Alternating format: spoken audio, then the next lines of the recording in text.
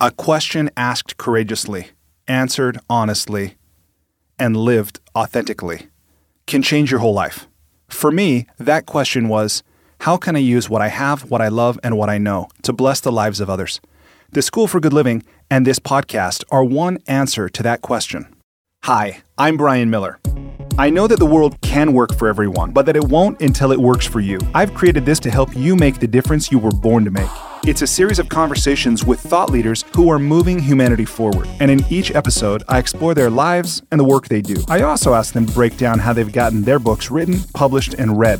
This podcast is all about exploring the magic and mystery, and sometimes the misery, of the creative process. So if you have a mission, a message, and the motivation to share it, this podcast is for you. Welcome to the School for Good Living. Hello, my friends. Today, my guest is Clark Strand, author of Waking Up to the Dark, Ancient Wisdom for a Sleepless Age. This is a book that Amazon recommended to me. I don't know that I would have found it any other way, but I'm so glad it did. I love this book. Clark is someone who has written 6 books. He's also written for The Washington Post, or writes for The Huffington Post, New York Times, Newsweek's blog On Faith, Tricycle, which is a Buddhist magazine you might know, Body and Soul, Spirituality and Health. He's the founder of the Green Meditation Society in Woodstock, New York, and he leads discussion groups and lectures in Greenwich Village. He participated in 2015 in the first White House U.S. Buddhist Leaders Conference, and he also has a Buddhist Bible study group, which I knew I was going to like him right then. Now, we explore some things that are not, I think, particularly religious, but they deal with religion. So particularly toward the end of this interview, we get into some of this. And I don't know if you're like me, but I find some of that fascinating.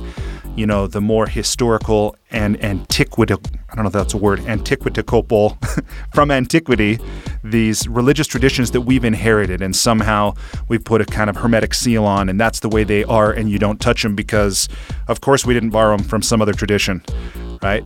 So at any rate, I'm just giving you that setup in case you're kind of not disposed to listen to some of that. You might find his views interesting. I certainly did. In this interview, we talk about a number of things that you might find interesting and useful.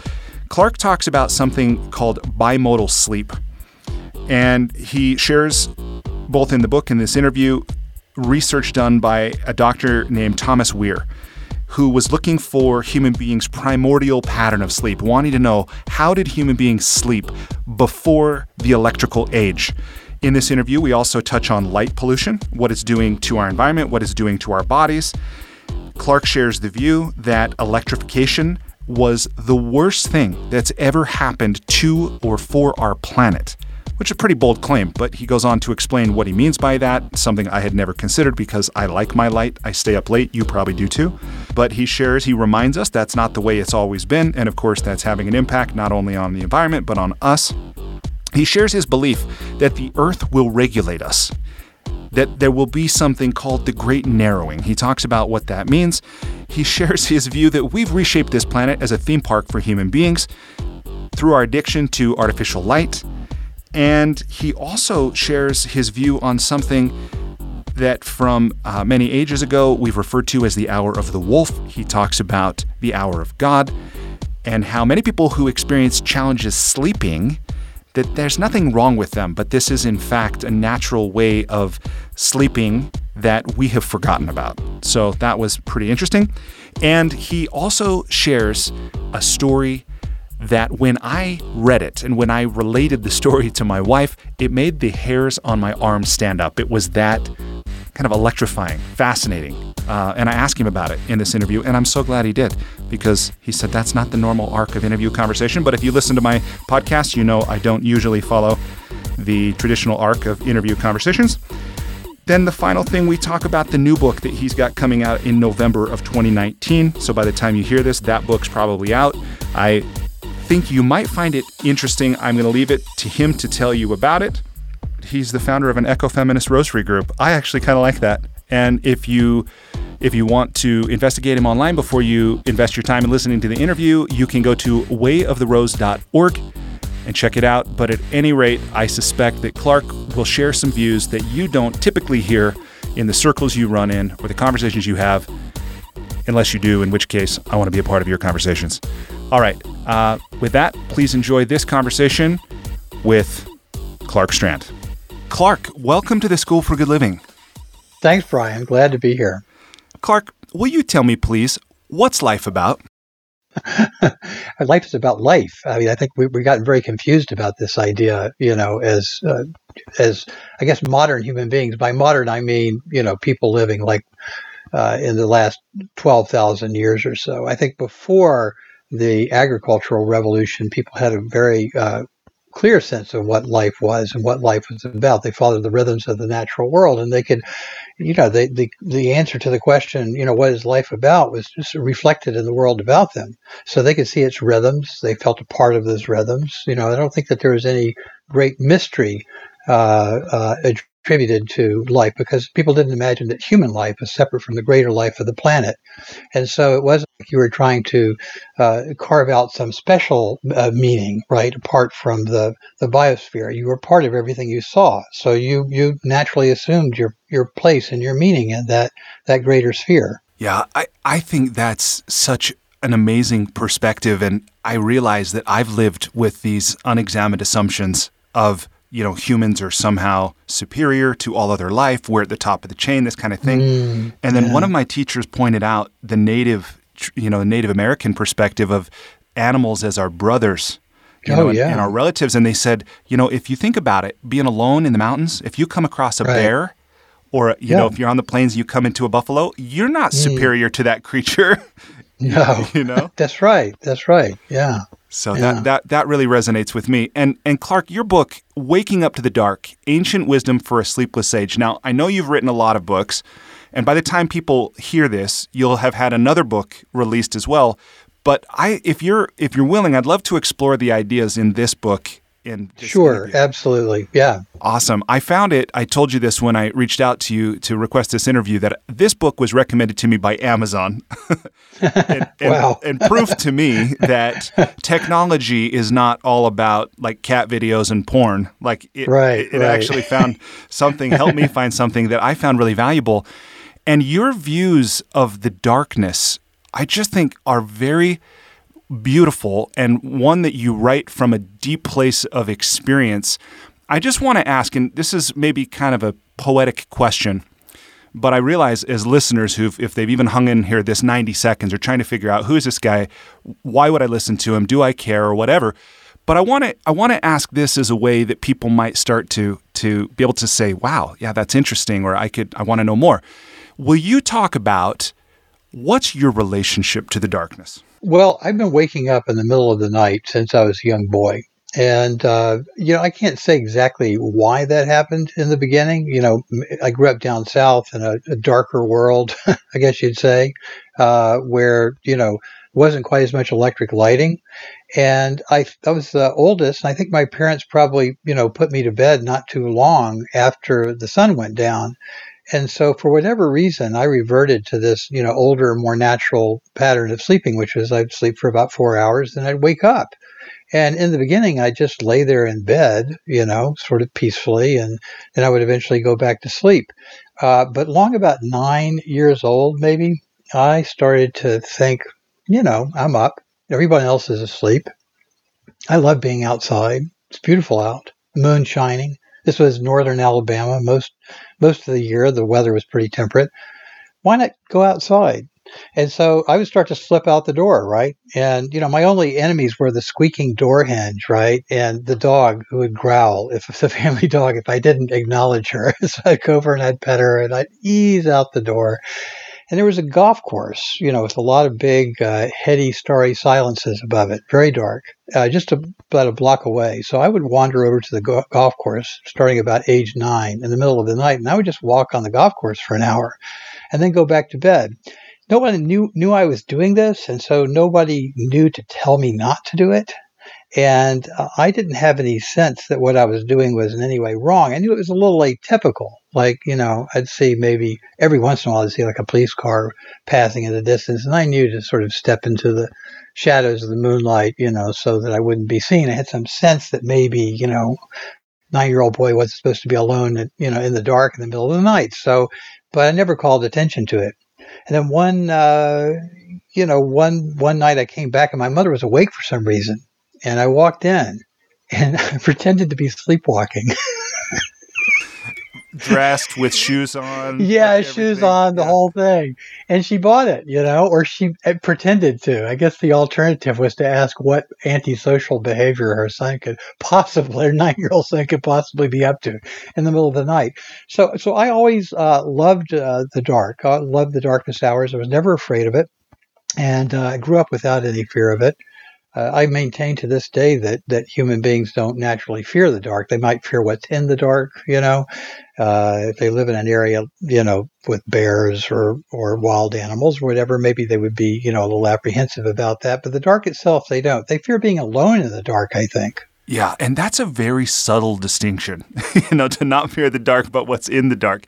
And, there were probably a half dozen. I mean, I highlighted almost every page of this book, but there were a few ideas that really stood out to me and resonated in a way. It was the experience of when somebody puts in language something I already knew but wasn't aware of. Right. And that, what you just said again, is one of them, that children don't fear the darkness. They fear being alone. And you make the point that if you take a child who's been in his or her crib alone in the dark, they'll cry, but then you bring them into bed, they don't cry anymore, usually. No, they don't. If you have a family bed, or as they do in most indigenous cultures, if a nursing mother is sleeping with the child and nursing when the child wakes in the middle of the night, there's really no crying to speak of, right? Everyone wakes and sleeps in a natural rhythm, and everybody gets the sleep they need. Yeah. So, okay, so when you're out 9, 10, and on, because this was something you carried lifelong out. pattern. Right? Lifelong pattern, even still? Oh, yeah, absolutely. I had one of the most beautiful walks of my entire life just the other night on the full moon of October 16th, for whatever reason. Just, couldn't tell you exactly what was special about it, but it was just, I got back from it. It just felt sublime. That's beautiful. So you weren't out causing mischief? I mean, even as a teenager, because my parents would assure me nothing good happens after midnight. Right. But you weren't out like smashing mailboxes No, I wasn't. I mean, I occasionally witnessed a few things, that like that. I mean, nothing ever, very dangerous. I didn't witness any crimes or anything, but I would occasionally, see people sort of skulking around, and they'd see me and they'd run off. The interesting thing is, I mean, I grew pretty fast, and by the time I was, in high school, I was about 6'2", and I'm 6'2" now, and weigh over 200 pounds. So people see me in the middle of the night walking along, and I tend to be the person they avoid because they don't know why I'm out there, So, but no, I was never up to mischief, and and when my friends started staying up really late as teenagers, we would go out and we would have stayed out late, stuff like that. I always felt a little resentful, in an odd kind of way. I'd get home and I'd be too tired and I'd sleep for the rest of the night. And I'd kind of feel like I hadn't gotten, that sort of magical time that I was used to getting when it was just me. Yeah, that was the next thing I was going to ask is, how did this impact your studies and maybe your social life or your chores at home, things like that? Were you ever exhausted? No, I wasn't. And I do think that I'm probably a bit of an outlier in that respect for whatever reason. I think that, I always woke in the middle of the night, and I would usually go out walking unless the weather was really bad. And sometimes even when the weather was bad, I'd go out. And I would come back and I'd go back to sleep. And the quality of my sleep was always better when I would wake in the middle of the night. I mean, and now, because of the NIH studies, I think people begin to understand that segmented sleep, or sometimes called bimodal sleep, right, sleeping in two segments of the night, is actually the more natural pattern of sleep. So it only stands to reason that if you are following the natural pattern of sleep for human beings, that your quality of sleep is going to be better. So generally speaking, I think I was in pretty good health. I certainly never experienced myself as being tired from lack of sleep, unless I stayed up too late. I might stay up too late and get to bed at 2 and wake up at 7. I'd be just as tired as anybody else. But if I got to bed at 10 or 11 and then, woke in the middle of the night for an hour and went back to sleep, I woke up just fine. This was another one of those things that I don't think I was really aware of. I'd heard it somewhere, because as we look for all these ways to become more efficient or to become happier, as our society follows this positive psychology movement, these discussions of sleep seem to be becoming, there's people that make whole careers about being, thought leaders of this and things.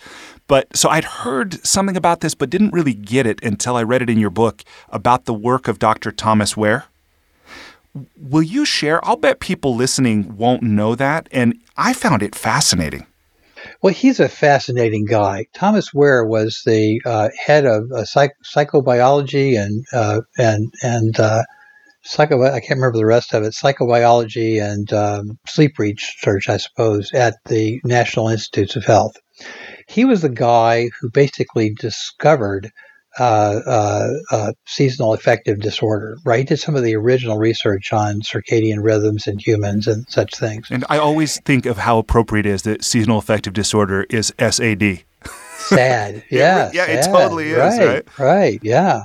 So anyway, Weir got fascinated by sleep at a certain point in the mid-90s, and he, early to mid-90s, and he began asking himself a question. He realized that the human genome changes very gradually, right? And the human beings are wired for certain sorts of psychobiological behavior, certain sorts of hormonal behaviors, and that probably wouldn't change very rapidly. So he began to ask himself the question: how did people sleep in the days before artificial lighting? Did they sleep better? Did they sleep longer?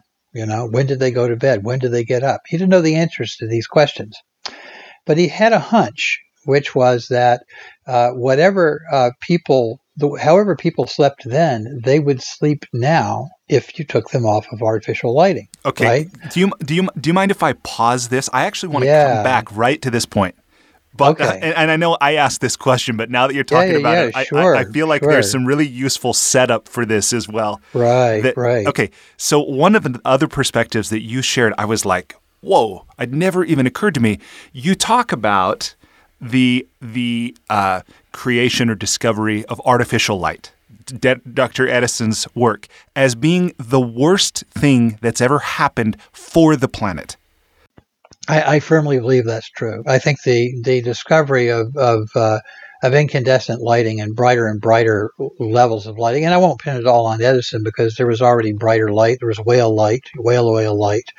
The human beings, from the Middle Ages on have been, courting higher and higher degrees of illumination. So somebody would have found it.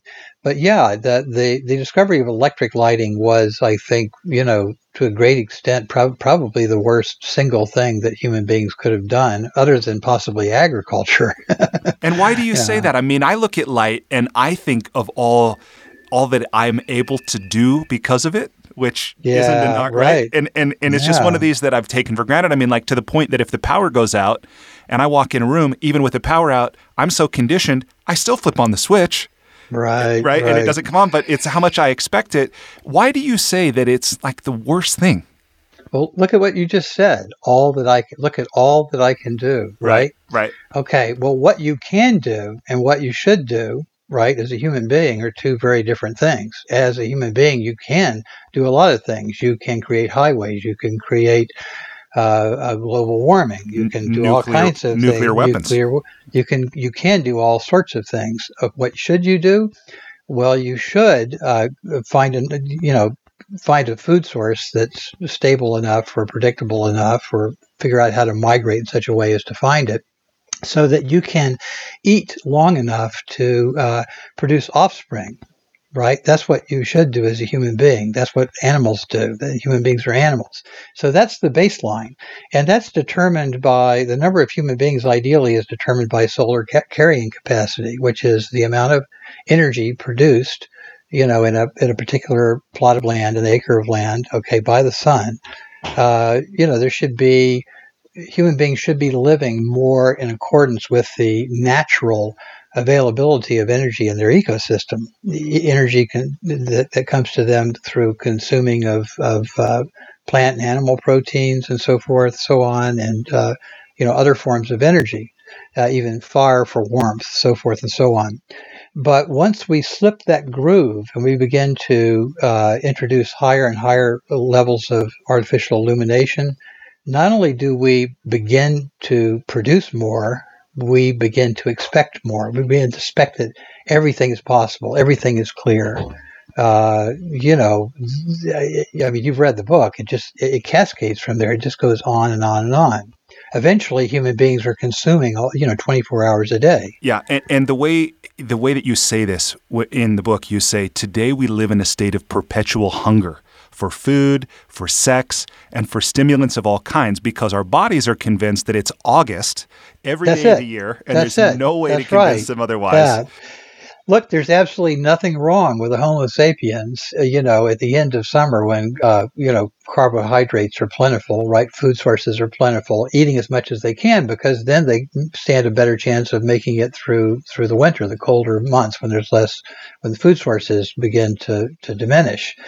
And, that's the reason why human women would conceive typically in August, right about that time of year. They would build up enough body fat to carry themselves through pregnancy and then deliver their children in spring. So this was sort of the natural cycle. But once human beings began to introduce higher levels of artificial lighting all year round, then they began to tell their bodies that it was August all year round. So, it's time. It's always time to eat. It's always time to mate. It's always time to fill the world and subdue it and conquer it. Yeah, Right? and I'm reminded of that when I go to the grocery store and I buy fruit, and I can buy any fruit anytime, and I have no idea. And this, I'm confessing my ignorance, when fruit should be, like according to its, biological heritage, when it ought to be in season. And as a consumer, I just expect if I go down to the grocery store, I can buy whatever I want. Yeah, and see, we think as human beings that we have no reciprocal effect on the environment because of this. We just think these things are available, right? But the making of these things available all year round basically causes us to drift further and further from our ecological niche as a species until finally we have redesigned the entire planet as a theme park for Homo sapiens. Right? Yeah.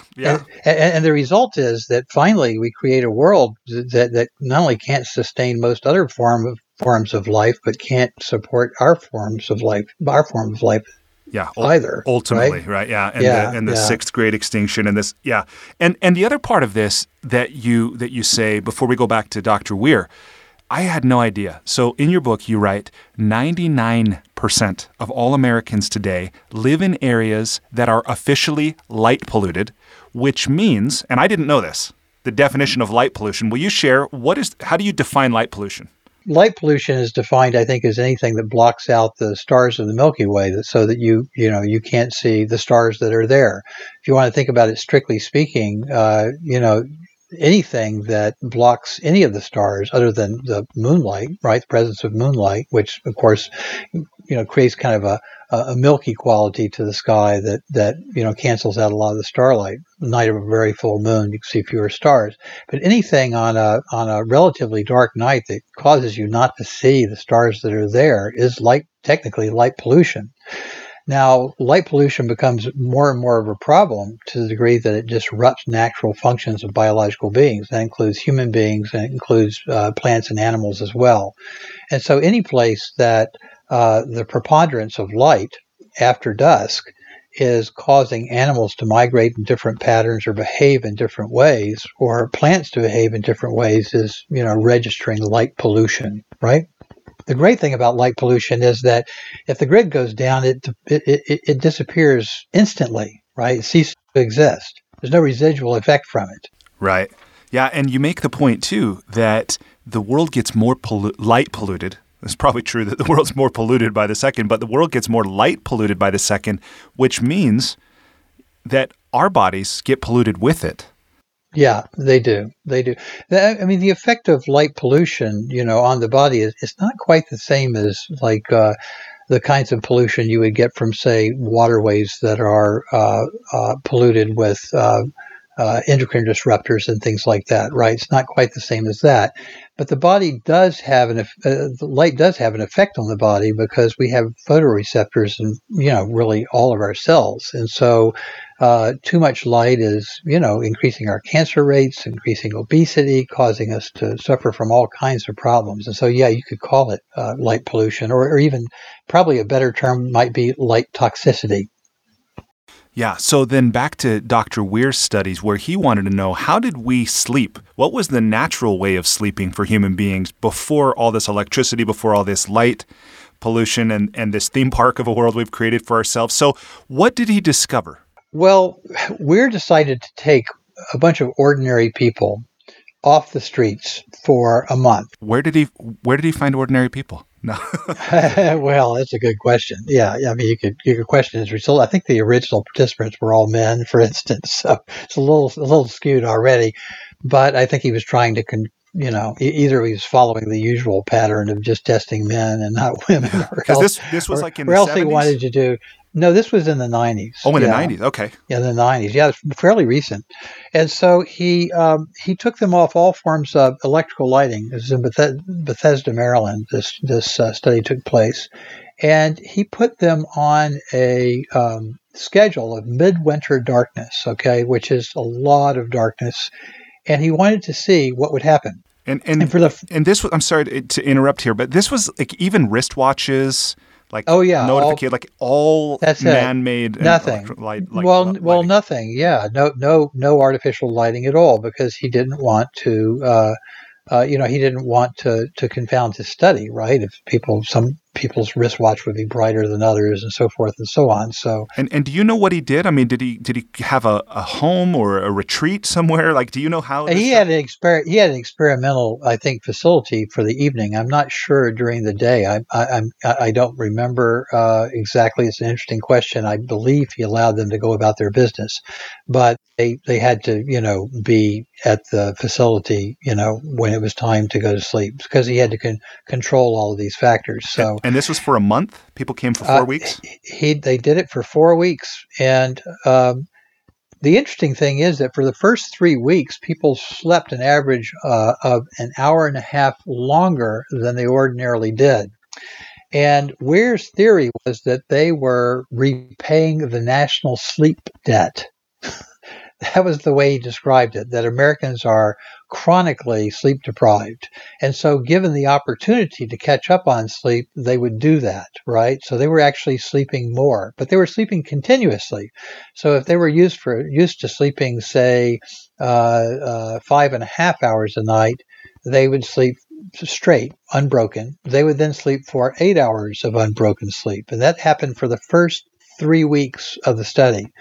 At week 4, every single subject reverted to the same pattern of sleep, which was that they lay in bed quietly for 2 hours before falling asleep after it got dark. They would sleep for 4 hours. They would wake for 2 hours and then sleep for another 4. And every single member of the study followed the same pattern at week 4. And so if you know anything at all about, statistics and, the experimental method and all that, that's an extraordinary rate of to have 100% of your subjects all reverting to the same pattern of sleep is, it's an extraordinary set of results. So it was clear to him that he was onto something, that this was in fact he had rediscovered this sort of primordial pattern of sleep. So the interesting thing was that these subjects reported feeling incredibly calm and peaceful during these 2 hours they were awake in the middle of the night. So he got very curious about that as well and began to study it. And from there, the whole thing just sort of snowballed. He began to partner with a historian, Roger Eckrick, I can never remember quite how to say his name, who had studied sleep and throughout history, sleep patterns, and had written about pre-modern patterns of sleep and so forth and so on. And Weir discovered basically that there was this, gap period in the middle of the night people were used to being awake from. And during this time, they experienced a state of consciousness that was neither sleeping nor waking, but a state of its own with its own endocrinology. That sounds like, for the words that come to my mind are non-ordinary consciousness. Right, exactly. Non-ordinary consciousness. Yeah. So, Yeah. and then you talk about that in after you share this about Dr. Ware's work, that in every religion, there's a long-established tradition, usually initiated by its founder, that involves waking in the middle of the night for some kind of spiritual practice, meditation, chanting, prayer, and you go on to describe that in Islam and Judaism, Christianity, Buddhism, this kind of thing. What is that? Like, again, most people, because they don't live in a monastery, they don't, spend a lot of time in temples and things like this, and we've kind of lost that in our rush for more. But it's available. It's a way of living and being that's like invisible to us. But talk about that. I mean, what is that, and what's the benefit of it, and how do these practitioners do it, and why? Well, I mean, those are a lot of questions. So I'll sort of start at the beginning. Ware himself, was stunned by these results, and he didn't really even know how to interpret them. He was looking for some sort of a endocrinological portrait that resembled what he was seeing in his subjects, and the only thing he could compare it to in terms of what was going on in the brain was the experiences of advanced meditators. And I think that was one of the reasons why he began to, sort of look a little far afield. I mean, he began, talking a little bit like a Jungian analyst rather than a psychobiologist, right? Because this is these stunning results. What does this mean? At the end of his second study, I think he said that he speculated that what people who practice yoga and meditation and chanting today are probably trying to recover was a lost state of consciousness that human beings would once have taken for granted as their natural birthright. And as I began to research this, following that lead and studying all these different religions and their practices of waking up in the middle of the night for prayer or meditation or chanting, I realized that we basically, before the agricultural revolution, human beings across the world were waking every night for, I guess what you would call like a nightly meditation retreat for every Homo sapiens on Earth, right? I mean, we were all experiencing that. So I think religions are trying to reclaim that state of mind and the sense of perspective and natural. For this perspective it gives us, and also the way it harmonizes our bodies with the natural environment. So religions are always I think religions are compensatory. All religions are trying to find their way back to the state of spiritual consciousness that all people in the Upper Paleolithic probably experienced, but which most human beings had lost by the time the major religions were getting started. And if you read between the lines, the foundational stories of Jesus and Buddha and all these figures, you see that they're all going out in the middle of the night and having these encounters with the divine. It's really interesting because you're right, it's there, but it's not something that is taught, or given. People typically who are adherents or participants in these organized religions aren't given that kind of instruction. No, not anymore. Yeah, they were. There was a period of time when they were. Yeah, and you talk in this book about your experience when you were in a monastery, that you would go to I know in Buddhism, in some sects and some branches of Buddhism, there's a long history of meditating in the charnel grounds or the graveyards, and you talk a little bit about your experience spending time in a graveyard without your teacher's knowledge or instruction, if I understood right. Will you share about that? Well, I think my Zen teacher wanted to teach me Japanese Zen, but I think what he ended up teaching me instead was Japanese Shintoism and shamanism, because the parts of the kinds of things that he had to teach me that were most interesting to me were those sorts of things. Talk about, for people who might not know Shintoism. Yeah. Shintoism is an animistic indigenous Japanese religion whereby people believe that there are spirits that inhabit places and stones and trees and groves, and that they go to honor those spirits and pray to them and commune with them, draw wisdom from them. And Buddhism absorbed a lot of that.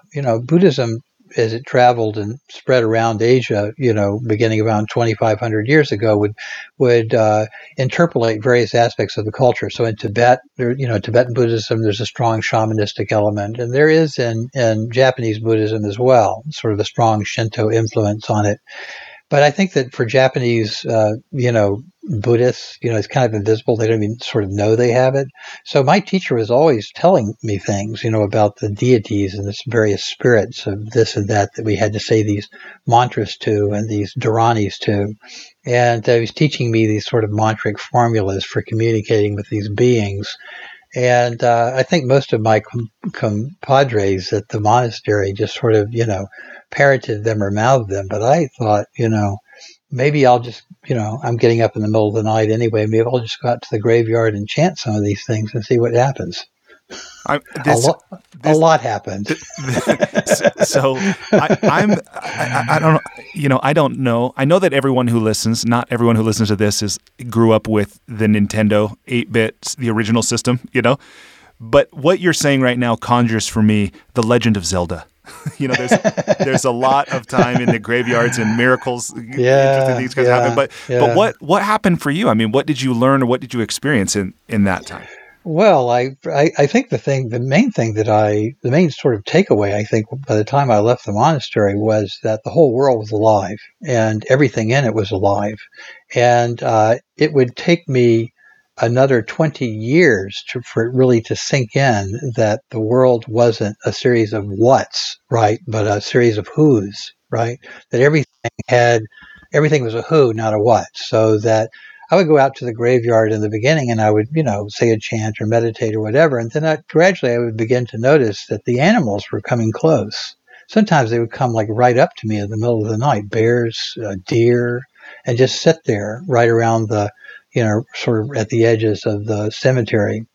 And as time went on, I began to, notice that, I would say a prayer or something, and then a wind would just blow up out of nowhere. On an utterly still night in the middle of summer, a wind would shake the trees. All kinds of mysterious things would happen that, didn't seem rational or even possible, but yet they were happening. And those things happened by at night more than they did during the day. I think for the simple reason that, I was in a different state of mind and more receptive to them, more receptive to those kinds of communications. I think what you've just shared is actually very profound, about the world being not full of whats, but whos. And I think, to people listening, many people listening, if they're like me years ago, it probably would be easy to just dismiss that simply. Oh, well, that's quaint. That's really cute. Oh, that was another culture, but we're superior to that culture. We know, our science knows better than that. Well, our science knows how to drive us into a sixth extinction. And our technology knows how to drive us into a sixth extinction. I doubt if it knows how to get us out of it. And I think that these people who thought this way and lived this way and experienced the world this way, they lived on our planet for, 1.5 million, 2 million years without disrupting its essential patterns. So who's wise and who's not? Yeah. Well, I mean, if we're being honest, the name Homo sapiens, meaning man, the wise or the clever, is a bit of a misnomer. Turns out modern human beings aren't that clever. We're just good at getting our way. It's not the same thing. No, it's not. It's not the same thing. And this was another one of those things that your book really, I went, oh my gosh, like I knew that, but I didn't realize it, was about the Anthropocene. Yes. Will you talk about, what that is, why we call it that, and what the implications of that really are? Yeah. The Anthropocene is a way of describing the geological era that we're living through, where human beings are basically redesigning the planet for their purpose so that natural selection becomes human selection, so that the world isn't regulating itself any longer in accordance to its myriad needs of all these different species, but rather one species is regulating the world and its patterns for its own good, right? And that's Homo sapiens. So we call it the Anthropocene because it's the age of quote man, right? Anthropos. So human beings are, digging up all of these resources. They're digging up quote ancient sunlight, right, in the form of petroleum. They're digging up petroleum and coal and all these, heavy metals and so forth and so on, and repurposing them for human use exclusively. And this has been going on for quite some time. It only reaches its sort of critical mass about the time of the Industrial Revolution. At that point, really, we begin to see, massive disruptions in natural systems around the world. And those have a kind of a cascading effect. And of course, as human beings become more and more populous, right, as they have since World War II, the effects of this, anthropocenic intervention in the natural systems becomes so great, so devastating that, it's led us into a mass extinction. Yeah, and it's easy for me when I hear that to just go, oh man, we're all screwed. Like I hear what you're saying, and there's this context for a world into which I was born, but didn't, to my own knowledge, have a lot of hand in shaping, the way it was. And now I'm here. So where this leads me is now that we know that, like now, if we know it and we care, what can we do? And maybe if to tie it back into this theme of darkness and the lessons that it contains for us and the blessings that are available through it, what kinds of exercises or practices, if anything, could somebody who's listening to this do that might, I could just end that with a question mark right there, but I want to actually try to tie it back to that awareness of, okay, we're in the Anthropocene, we're headed off this cliff, right? In a way. Yeah. If I want to take a different road, or at least hit the brakes, or something, what might I do in an exercise or a practice, maybe darkness related, or anything else? Okay, yeah. So again, a lot of questions there. So let's take this image of going off a cliff. That actually comes. I think people have used that a lot. The idea of going off a cliff. But John Holdren, Obama's chief science advisor, was the person to use it most recently. I think it was in 2009, 2007 or 2009, I think. He told a group of reporters at a White House press conference that we were in a car with bad brakes driving through a fog and headed for a cliff. We knew for sure the cliff was out there. We just didn't know exactly where it was. And he was using this as a metaphor for explaining climate change and where we stood in relationship to it. And so the car basically was us, America specifically and human beings as a whole about to go off the cliff. The bad brakes were the poor regulations on greenhouse gas administrations, and the fog was our uncertainty about where we stood in precise relationship to, the tipping points and things like that, and what all of the causes were and how they interacted with one another, so forth and so on. The degrees of scientific uncertainty about all these things were the fog. And then the cliff was the tipping point beyond which there was really it wasn't possible, no meaningful action was really possible, right? It was kind of game over. Okay. So this is a pretty brilliant metaphor. It got quoted everywhere. Everybody was talking about it. But there's one thing he doesn't talk about in this metaphor, and none of the reporters talked about it. And for 10 years, nobody talked about it, and that's the road. What about the road? How is it that we got on a road going over a cliff? The car doesn't matter. The fog doesn't matter. The brakes don't matter. The only detail in that analogy that matters is the road. That's the problem. And so the question that we have to ask ourselves, and the question that any spiritual practice worth doing would have to address, is how do we get off of that road? The only questions are really, is there another way, and how quickly can we get off of the way we're on now? And so those are the questions. As far as like how we're going to fix this, I don't believe we are going to fix it. I think that that's part of the problem. The belief that we can fix this, that we can solve this problem, that's how we got into this fix in the first place. The belief that we can solve all problems. And you better believe that any human solution to the problem of climate change is going to be anthropocentric. It's going to be a solution that serves human beings, which means it will only drive us faster over the cliff. So I don't hold forth any hope whatsoever for any top-down solution from a government, from science, from policy experts. I think they're all completely doomed. I don't believe there's any possibility that any of that will succeed. Well, and that's what Paul Hawkins said when I talked to him on this show. Hope is the pretty mask of fear. Yeah. Well, no, there is. See, I disagree with Paul, actually. I've interviewed Paul myself. He's a very interesting guy, but we don't see eye to eye on certain things, and I don't see eye to eye with him on this. I believe there is hope, but we're not the hope. The planet is the hope, right? The planet is very, very old and very, very wise, and these systems that it has set in place from time immemorial and has kept going for a very, very, very long time. Everything from the most primal rhythms of the solstices and the equinoxes to the seasons. These patterns are very durable and old and very wise, right? The planet's very wise. The dirt is very wise. Even the oceans are wise.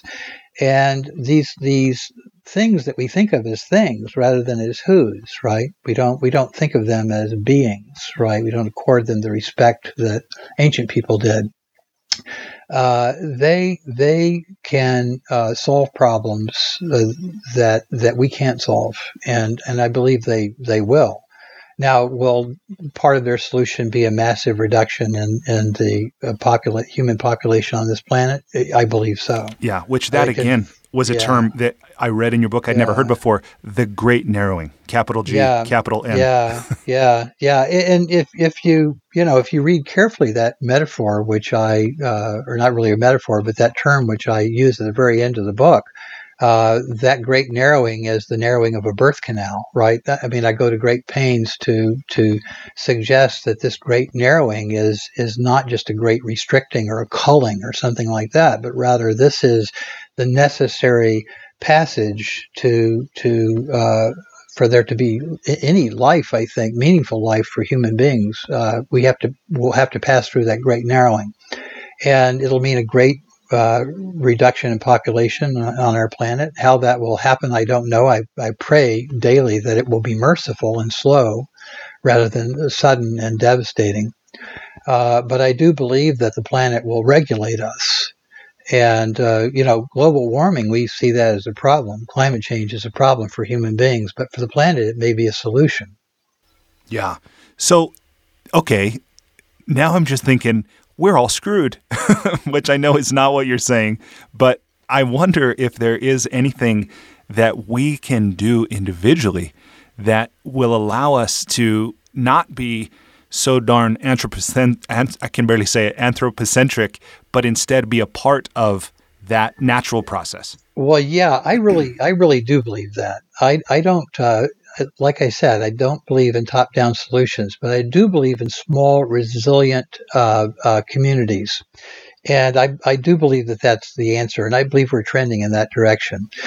You can look at the glass as half full and the glass as half empty, and I think the very pessimistic way of looking at the world today is that people are becoming increasingly factionalized and at war with one another and tribalized and so forth and so on. That people have become sort of individuated to such an extent that they sort of feel completely unique, alone, and separate from one another. But I think that there's the possibility that what we are moving towards naturally as a species right now is a smaller scale, more tribal form of identity. I don't think that in the absence of widespread petroleum use, the absence of very, very cheap, easily available petroleum, I don't think there's any way to maintain the large scale national identities that we now have. China, America, any of the larger countries, can only sustain their political identity with cheap, easily available petroleum. There's no way, in the absence of petroleum fertilizers, gas-powered engines, there's no way there are coal-powered plants for producing power. There's no way that they're going to sustain the information systems, the infrastructures, the food delivery systems, all the systems that are necessary to be in place to maintain large-scale identities among people. So I think you're going to see a further and further fragmentation. The negative way of looking at that is oh my gosh, everything's falling apart. People are drifting apart from one another. People are at war with one another. The upside of that is that as people begin to contract and begin to live more locally and to eat more locally, they consume less. They disrupt the planetary, disrupt the natural patterns of the patterns of the natural world. They're less disrupted by travel. All kinds of things actually will I think get better because of that. But people don't know how to live that way anymore. We've gotten much too big in our thinking, much too grandiose. Facebook, in an odd kind of way, is like one of the great, most grandiose ideas that any human being ever had. But the good side of it is that as we learn to occupy a smaller place for ourselves, I think we become more resilient to change and more able to weather it, and we begin to live in a more healthy way. So yeah, that's a really beautiful perspective, and I feel encouraged to see that. I think that is happening. Where restaurants, at least here, and I see it when I travel, that they'll talk about how far food has traveled to be on my plate. And smaller like community gatherings that are encouraged, and circle processes, and so I think that's really beautiful. Well, okay, before we transition, I just have a couple more questions that I want to ask you from your experience and with the dark. One of them is this term, the hour of the wolf and the hour of God. If you'll talk about what those are, what do those mean to you? Right. Well, I think modern people experience the dark as predatory because they have made their alliances with the light, right? And people naturally will wake in the night, right? So especially as you get older, it takes a tremendous amount of metabolic force and power of will to override this natural pattern of sleep and to make yourself sleep for 8 hours straight, or 5.5 or 6 hours sleep. Most people don't realize that it takes energy to sleep straight through, but it does, right? And as we get older and our metabolic powers begin to diminish, we are less resistant to the natural pattern of sleep. And so as you get older, you experience sleep fragmentation, right? You start to wake up in the middle of the night. And so there's an entire industry to medicate people so that they can then, get back to sleep. But it's natural. What's happening is older people are reverting to the natural pattern of sleep because they don't have the energy to resist it any longer. So, Clark, right? If I understand what you're saying, we are taking a medication and we're profiting by giving somebody something that's actually not helping them because it's suppressing a natural function. Oh yeah, industry, the sleeping pill industry, right? The pharmaceutical industry for like sleeping aids and things like that. It's a big racket. It's a huge racket. There are people, I think, there are rare people who have genuine sleep disorders, but I think the incidence of real sleep disorders, in our culture are probably very, very low. What you have is a light disorder, right? So we have addictions to artificial lighting and the natural fallout from that addictive level light saturation. So that's the problem. Yeah, and I think, one thing I was surprised to learn is that I just didn't know naturally is that when we take those sleep aids, that sleep medication, Right. that's not sleep. That's closer to being anesthetized.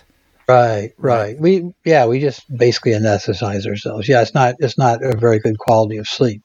But when we have this relationship to the darkness, so that we're kind of afraid of it, right?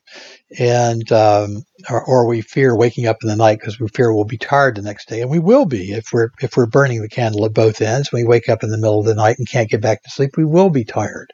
We will fall asleep at the wheel or fall asleep on the job or be too drowsy, or our health will suffer. That's true in most cases. So I use the term the hour of the wolf to describe most people's relationship to that eerie predatory quality that people experience when they wake, say, between the hours of 2 and 4 o'clock in the morning and can't get back to sleep.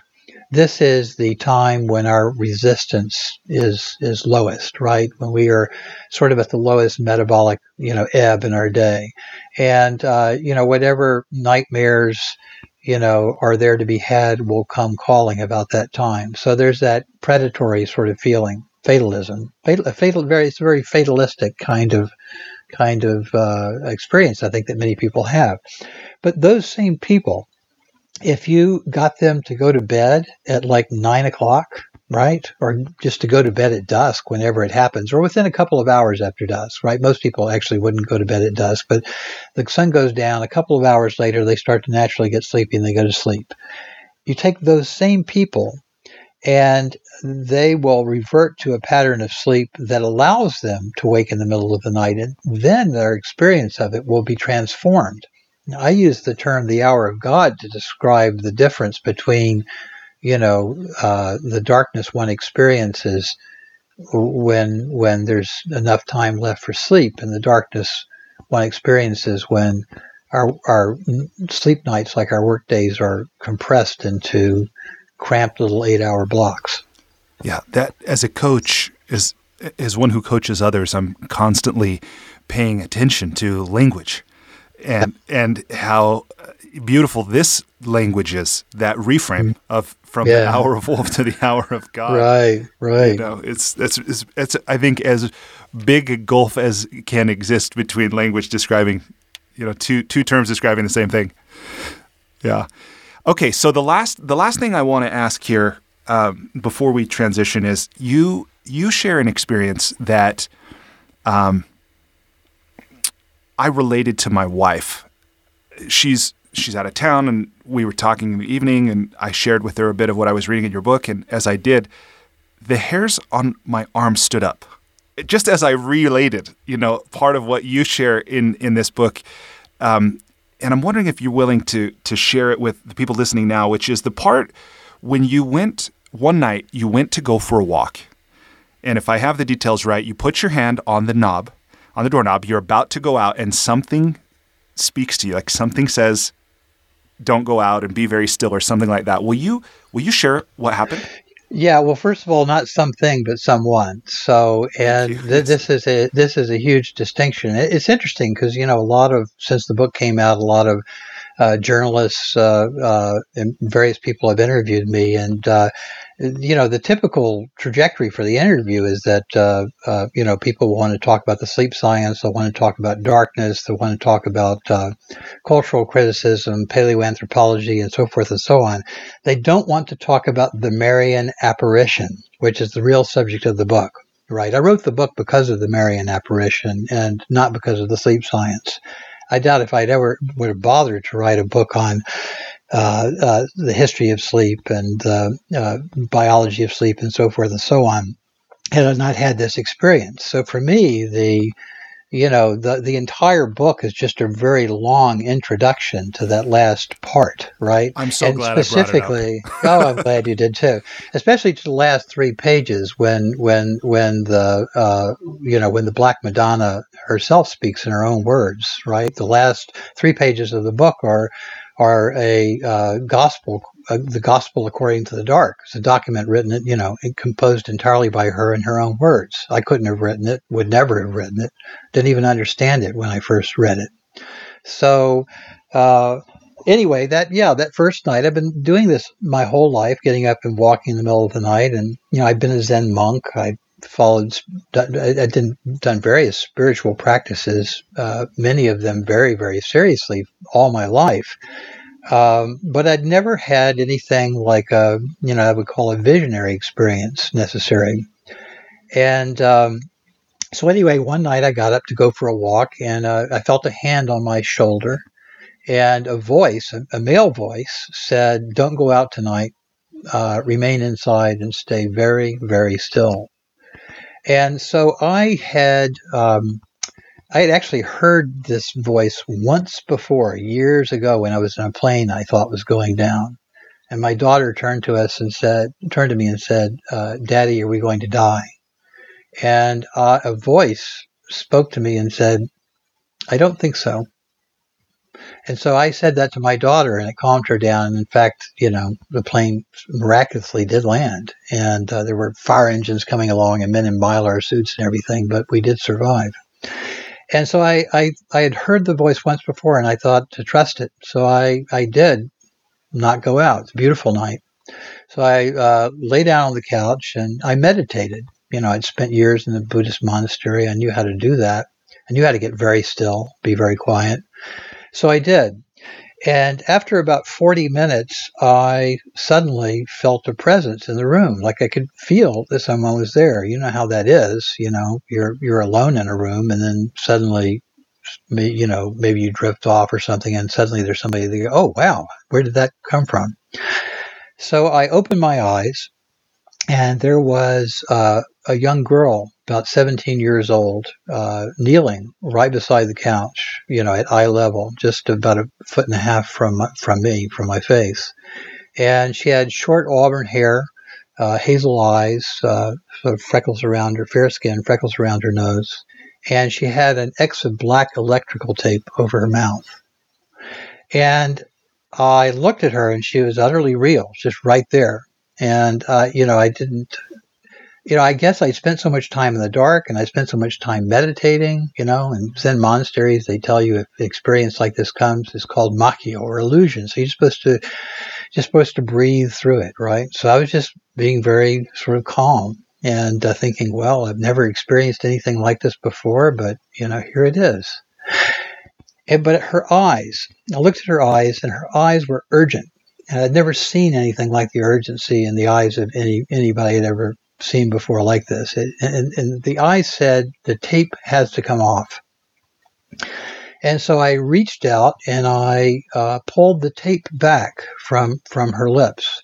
I could actually feel the tape against her skin as I pulled it. So the experience was utterly real and tactile. And then she let out a deep gasp, like there was a sound that didn't fit the size of her body. It was like a crypt being unsealed. I wrote about it that way in the book, like air rushing into a cavern after thousands of years.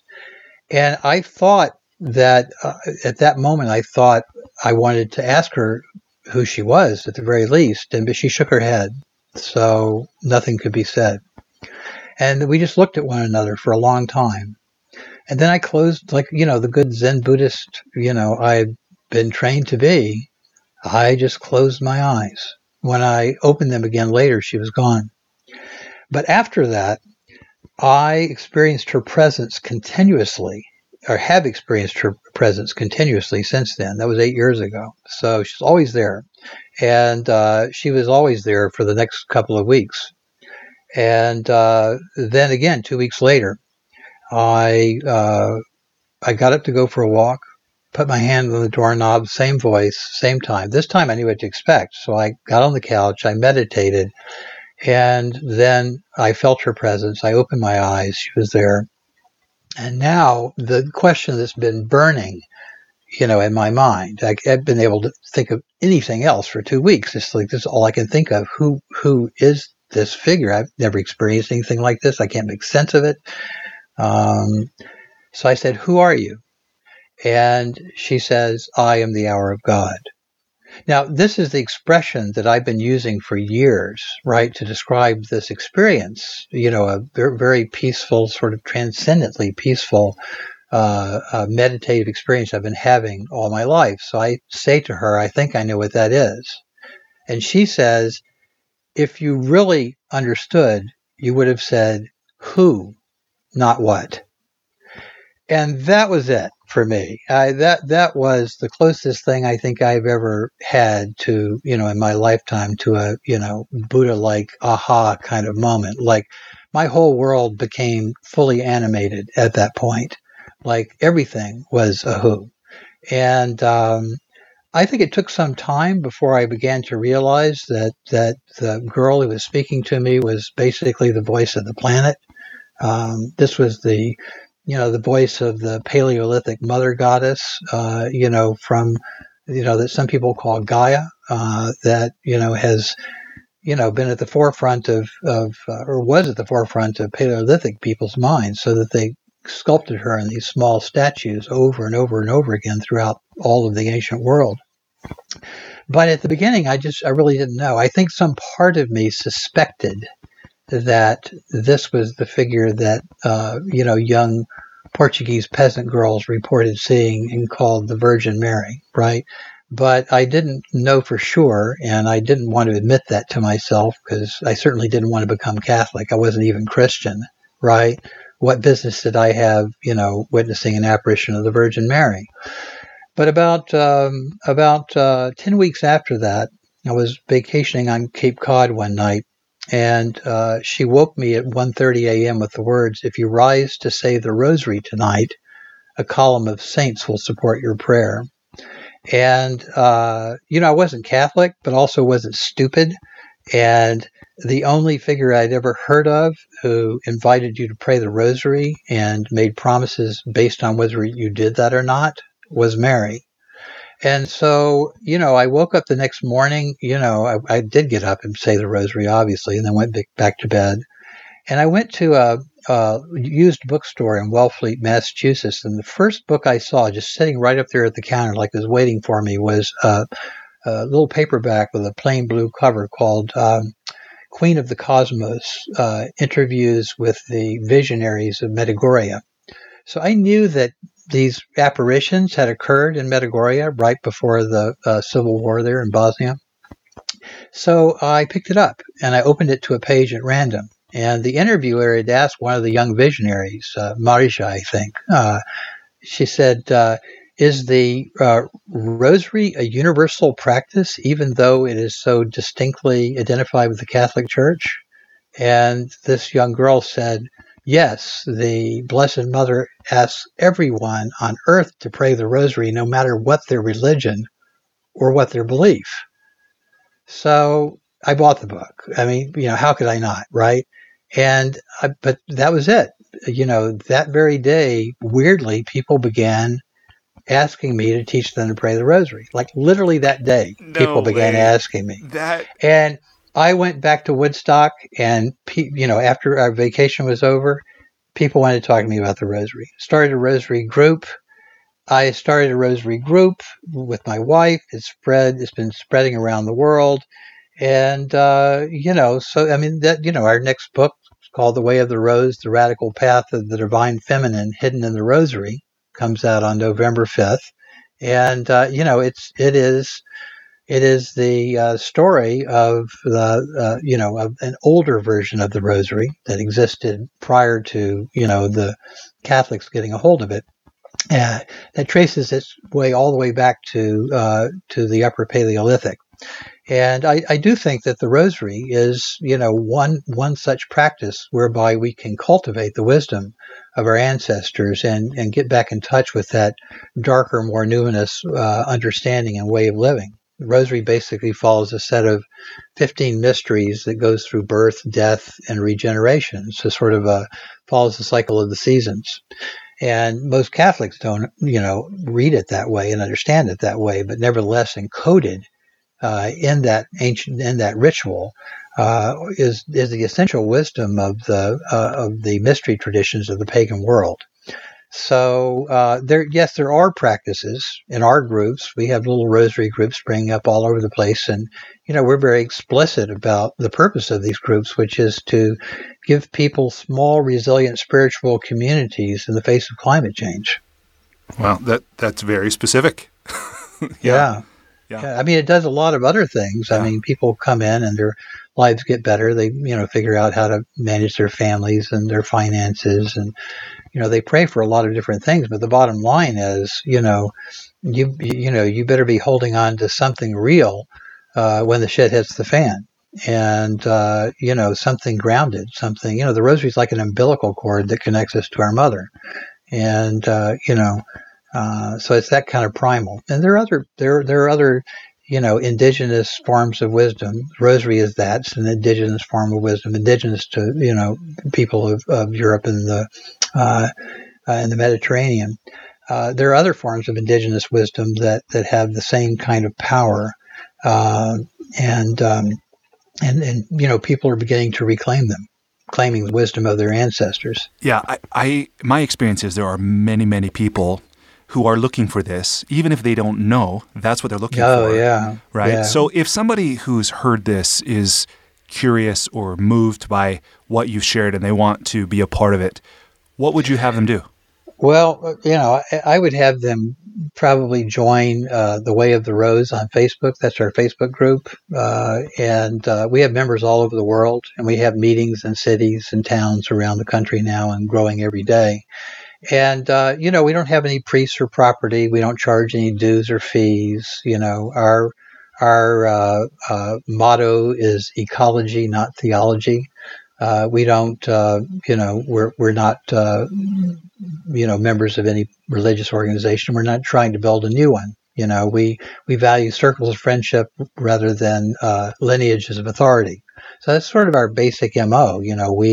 We're just, we are a rosary group. I mean, we have the people pray various different versions of the traditional rosary, and I think we have a few actual practicing Catholics, but we have a great many Buddhists and Hindus and yogis and Wiccans, and it's an incredibly diverse group.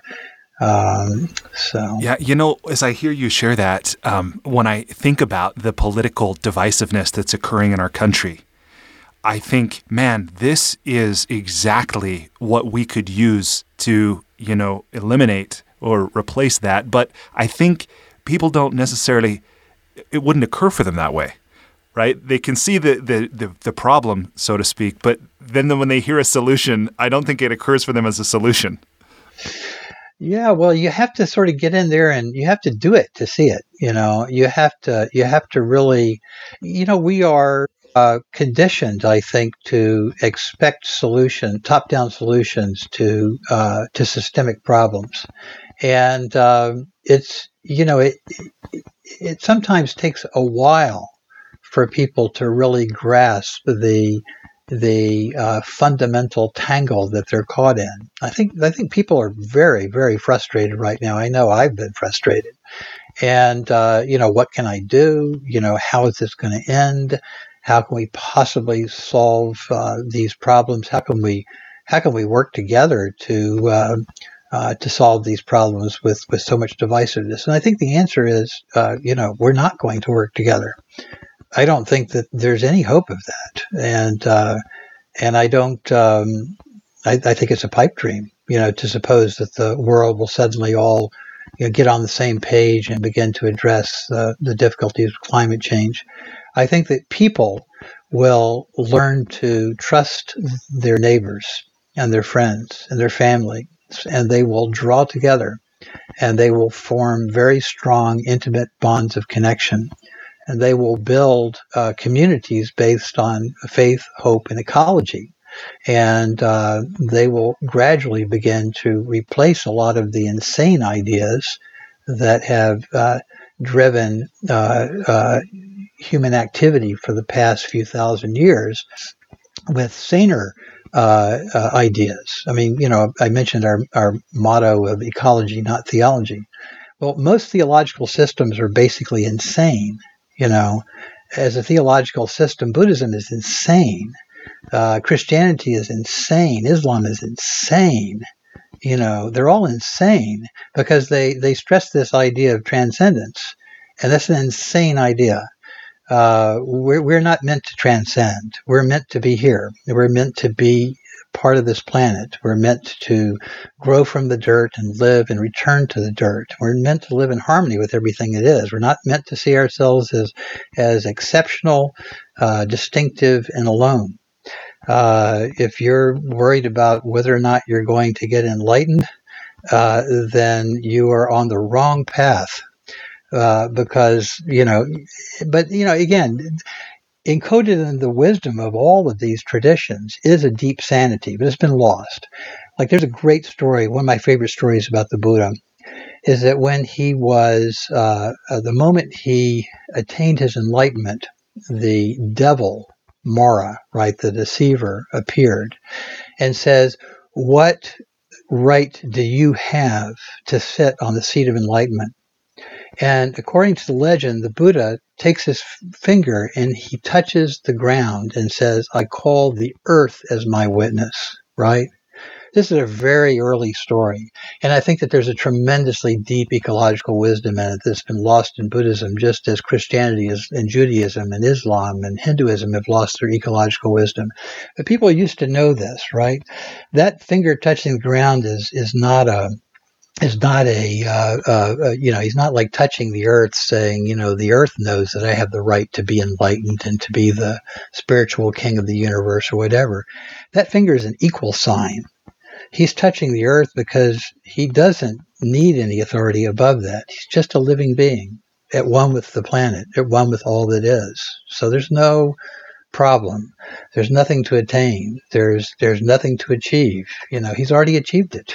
He is a living being, an animal. He's claiming his animal nature. That's his transcendence. That's his enlightenment. That's my point of view, anyway. So that's my Buddha. My Buddha is an animal. I love Buddha. I don't care much for the Buddha in the sky. I don't care much for the Jesus in the sky. The Jesus who's lowered into the tomb and is resurrected on Easter morning and makes the crops grow. That's the Jesus I love. I love that sort of old corn king Jesus. Yeah. I don't care for the Jesus in the sky.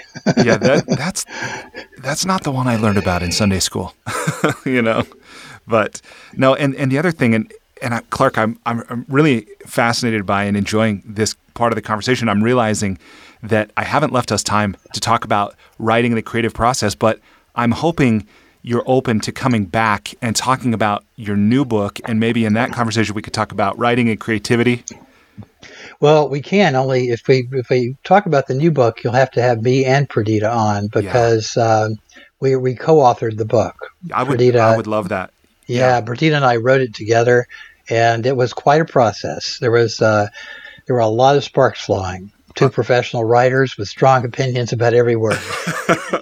No, that would be a gift. And in fact, talking about Perdita, with this book, you mentioned that this book, Waking Up to the Dark, was 59 journals that you had been keeping.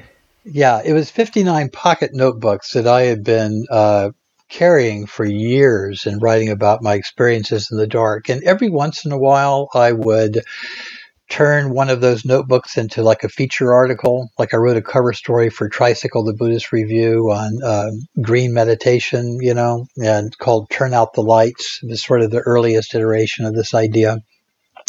And I wrote a few other articles here and there, but for the most part, it just came out of these little small pocket notebooks. And at a certain point, I realized that the only way I could write a book about the apparitions was to set it for modern people, right? Because who wants to read a book about a Marian apparition to an ex-Buddhist monk who rarely speaks of Jesus, never mentions the church, and mostly wants to talk about climate change, right? Who's gonna read that, right? That's a niche. Catholics aren't necessarily going to want to read it because certainly climate deniers aren't going to read it. It's a very much a feminist book, and so most conservative Christians aren't going to be interested in it. So who's it for? So anyway, once I realized that the book had to be set up properly, by discussing my experiences in the dark and visionary states and so forth and so on, I realized I'd have to go back and collect all that writing. So I spoke all of it into a voice activated software, Dragon Naturally Speaking. So I read the notebooks, into my computer and got text from them.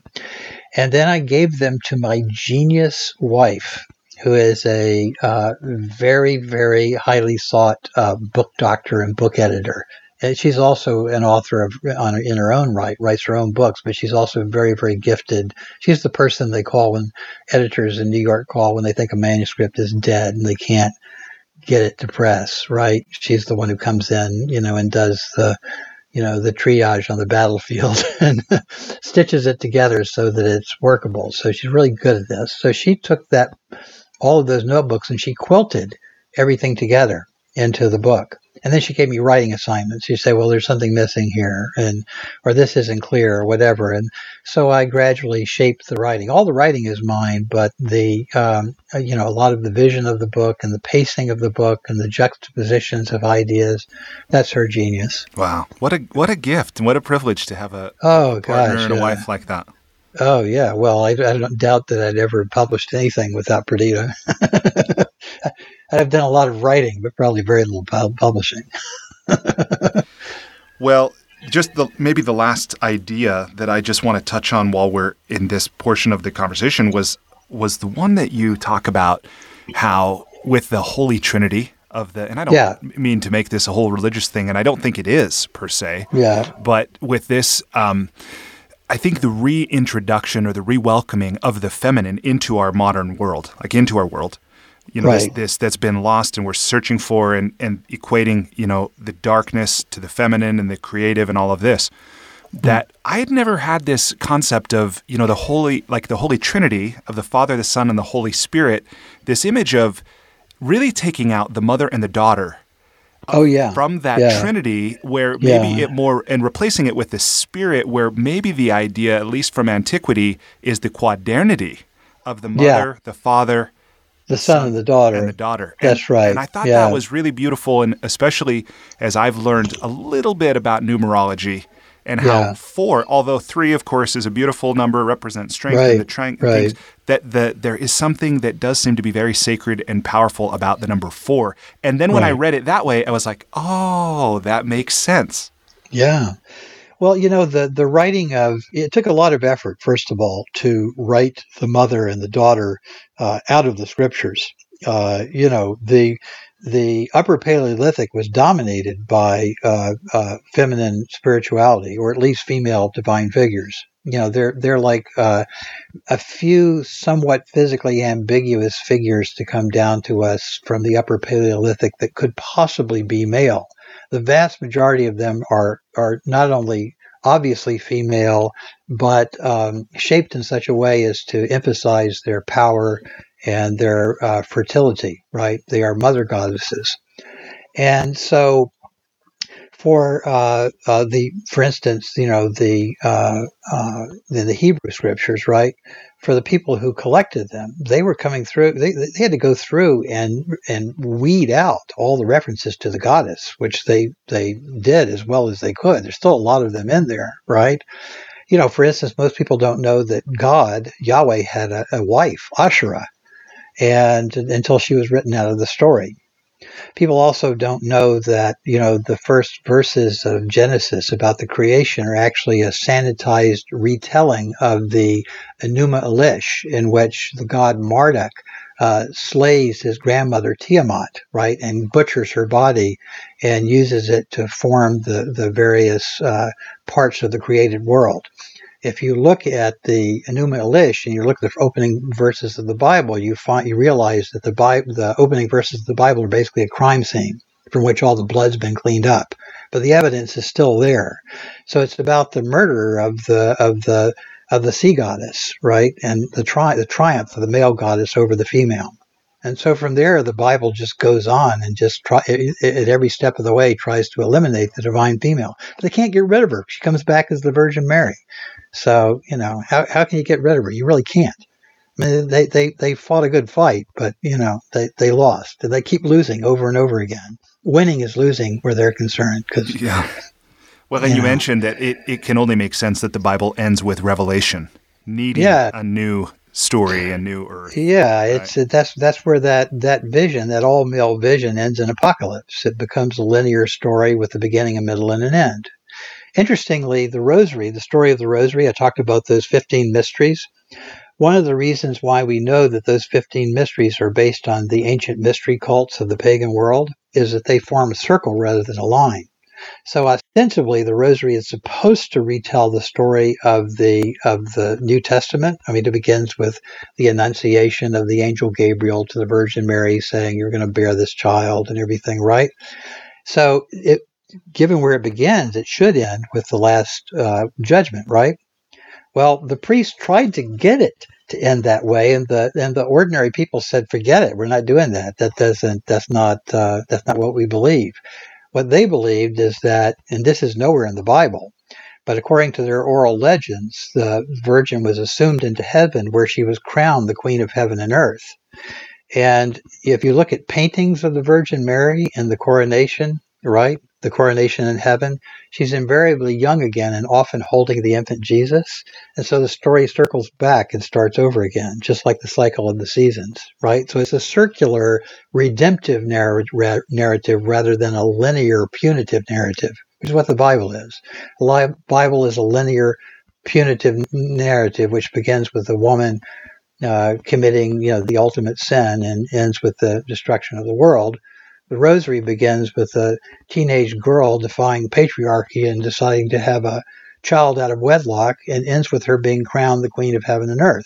So it's a very different kind of story. Yeah. Again, about as different a story as one could tell, I think. Well, it's ecological wisdom as opposed to anthropocenic wisdom. Yeah, that's really interesting. Well, thanks for sharing that. And before we move off this entirely, you used a term I'm not familiar with this, and I'm not even sure I'm saying it right. Enuma Elish?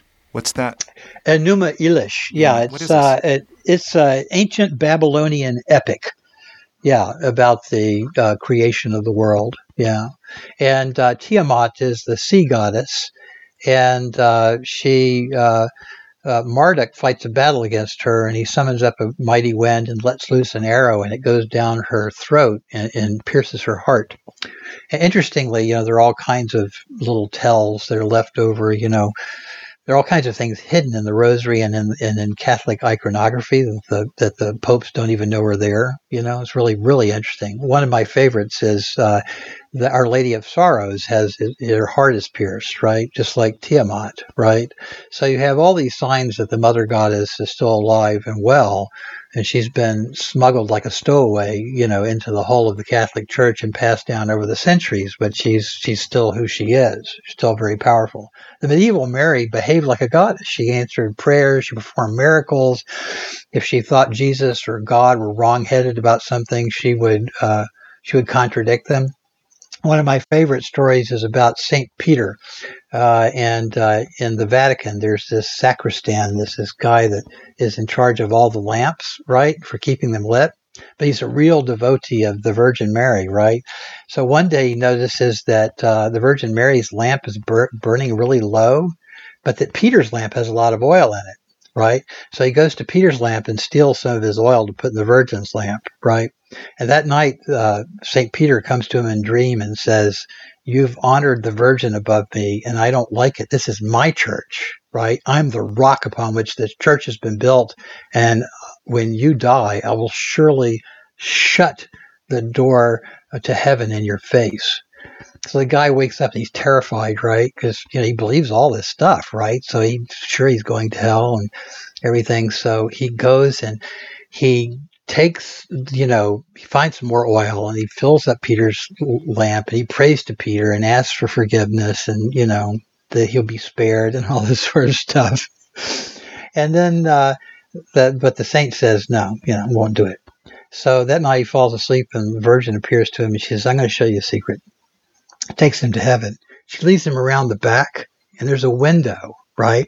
She says, I leave this open all the time, right? So anybody can get through who needs to get through, right?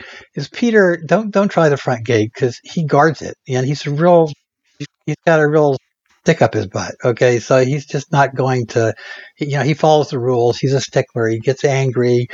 He tells people they can't come in, but you can always just come in through this. So that was the Mary of the Middle Ages, right? We know who's really in charge. Hundreds of legends like this, right? Where the Pope is the butt of the joke. So anybody who's been married to a woman knows who's really the boss in the relationship. So that doesn't surprise me at all. Well, man, that's interesting. Thank you for sharing that. Okay, so with our last few minutes, I want to turn our conversation to the enlightening lightning round, if you're up for that. Okay. So this is a series of brief questions. I'll do my best to stay out of. Every now and then I might ask a little more because I'm curious, but you can answer as long as you want. Okay, question number 1. Please complete the following sentence with something other than the words, a box of chocolates. Life is like a garden. Yeah, it's like a forest. It's like, forest culture, forest ecology. It's all kinds of things are growing in it, and you don't see everything. A lot of it's going on below the ground, right? Yeah, and beautiful. Everything goes into it. Sunlight, rain, birds coming and going, insects cross-pollinating. It's a very, very rich and complex tapestry in which, we can participate, but we're not in charge of it. Mm-hmm. So we're living a life, right? And we've been gifted with a life. And, we have some volition and control in our own lives, but we're ultimately not in charge of life itself, right? Mm. Certainly not the lives of all other beings, right? And we only have this life briefly, housed, in this body, and then it goes back to the greater life, and then we live again. Beautiful. Okay, number 2. What's something at which you wish you were better? Oh my gosh, so many things. Balancing my checkbook. Gosh, things I wish I was better at. My mother is a visual artist and very talented visual artist. My son inherited from his grandmother and his other grandmother too. Is a costume designer and also a wonderful artist. Has inherited that ability, and my daughter too, but not me. It sort of skipped a generation. So I would love to be able to carry around the sketchbook instead of just a journal. Like, words are my art form, but I long for the ability. Like, I see something beautiful, and a person, an animal, a tree, a landscape, and I just yearn to be able to capture it. I can't do it. So I would wish I were better at that. Right on. Well, you do pretty well with words. Well, it's what I have. Yeah. All right. Number 3. If you were required every day for the rest of your life to wear a T-shirt with a slogan on it, or a phrase, or a saying, or a quote, or a quip, what would the shirt say? Well, one of two things. It would have an arrow pointing downward and say, I'm with her. Okay. Or at the planet or whatever, Or I think it would say, it's like this slogan I've had for years, even before the apparition started, I was already, writing articles for like the Washington Post on this theme. It's been sort of a continuous thing for the past 15 years or so. Ecology, not theology. Like, that really is my, sort of the essence of my way of thinking. We've become very wrong-headed with these ideas that aren't, ideas about human beings and what human beings are supposed to value and what they're supposed to believe, and it often has no relation whatsoever to the reality of life on a finite planet. All right. Question number 4. What book, other than one of your own, have you gifted or recommended most often? Oh, wow. So many. I mean, like, the list goes on and on. books I've given away. There's this book that I just love. It's called Little Saint, and it's by Hannah Green. It was an uncompleted work, finished by her husband and her secretary when she died. It is, without a doubt, one of the most sublime and perfect pieces of travel writing I've ever read. And it's about a little town in southern France that is named Conches, that is famous for its reliquary statue of a 4th century girl saint. And it's as a portrait of the townspeople and their beliefs and their customs and whatnot. It's just such an extraordinary piece of writing. I mean, she's one of those people where, she had died years before I ever read this book. I discovered it at a library sale, right? A used copy, and I just consumed it, and then I gave it to everybody I knew. So, but one of my favorite books. Hannah Green, Little Saint. That's great. Thank you for Not that. Saint Foy. Yeah. Okay, number 5. So you travel a lot. You've traveled a lot. What's one travel hack, meaning something you do or something you take with you to make your travel less painful or more enjoyable? Oh, it's easy. My rosary. I noticed you've got a set of mala beads around your neck, right? Yeah, that's right. Yeah. Yeah. The beads are like, the oldest talismans. They're all like, it's not just the rosary. All prayer beads are like umbilical cords. So, travel involves a lot of, even under the best circumstances, a fair amount of discomfort, right? And waiting and, but I'm never without something to do. I will sometimes pray the rosary for an entire 2.5 hour plane ride, Wow. and it just, the time passes and I feel deeply tranquil and calm. And so it's really wonderful. It's my one go-to thing. I will tell one story. Is one of our members, she was part of that California blackout recently because of the fires. I don't know if you know about this, but the electrical company is so worried about wildfires that they shut down the electrical grid. So, but then the fires came up, and the fires started anyway. And the fires were coming towards this friend of ours' house, a member of our, larger Rosary community. And she took pictures with her phone of the fire coming, right? She had to leave her house. So with her kids and her family, and she had to go and knock on the doors of the people in her neighborhood, right? To tell them, because with no electricity, they didn't have any way of knowing that the fire was coming, and they had to evacuate. So she left. She had this go bag. She had all these preparations. All she grabbed was a rosary. Wow. Like just instinctively. Wow. She thought, well, if I have this, I'll survive, right? Wow. So she's going around knocking on her neighbors' doors. And only after she's knocked on the, 5th or 6th person, I think, does she realize that she's grabbing this rosary for all. She's worked her hand. She's forgotten her go bags. She got her kids, she got her husband, and she's got her rosary, and that's it, right? So travel is not just travel. It's, it's just that you have to have something to ground you. You have to have something that connects you to your faith and hope and, powers greater than yourself. Yeah, no, that's beautiful. What's one thing that you've started or stopped doing in order to live or age well? Started or stopped doing? Well, I've never stopped walking, although there have been periods of time when I walked less, and I'm certainly walking a great deal more now for my health and just my sanity, so just as a form of exercise. So that's one thing. I stopped eating gluten a while back. I thought I was gluten intolerant, right? But it turns out that I'm allergic to Roundup. Glyphosate, which is in the entire U.S.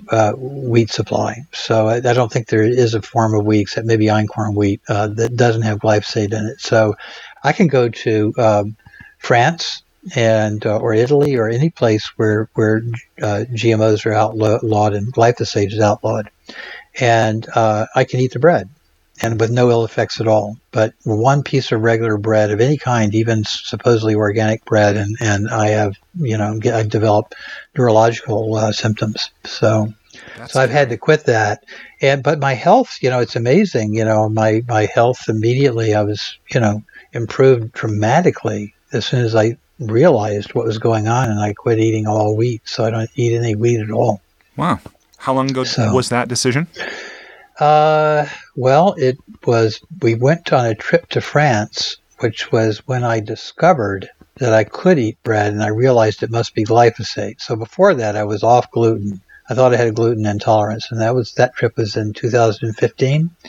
And it was we went to on a kind of a pilgrimage to the Dordogne to visit the painted caves and to see Our Lady of Rocamadour for the book. We were doing a kind of a pilgrimage trip as research for the book, and I was able to eat all whatever I wanted basically. And I came back and I thought, was I just fooling myself? Like ate one piece of American bread and boom, I was as sick as I'd been. Wow. So then I realized, I did a little research, and right about that time, the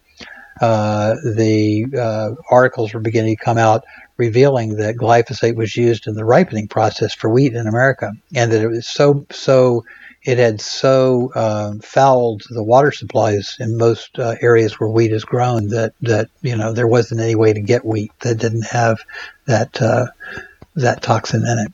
Wow. Created by Monsanto, which is my guess is why they sold out to Bayer, so to avoid liability for it. So that's gonna be a big class action suit coming. Yeah, I mean, I'm not even going to go on this. So I'm going to keep going with the questions. I'm very concerned. I'll just leave it at that.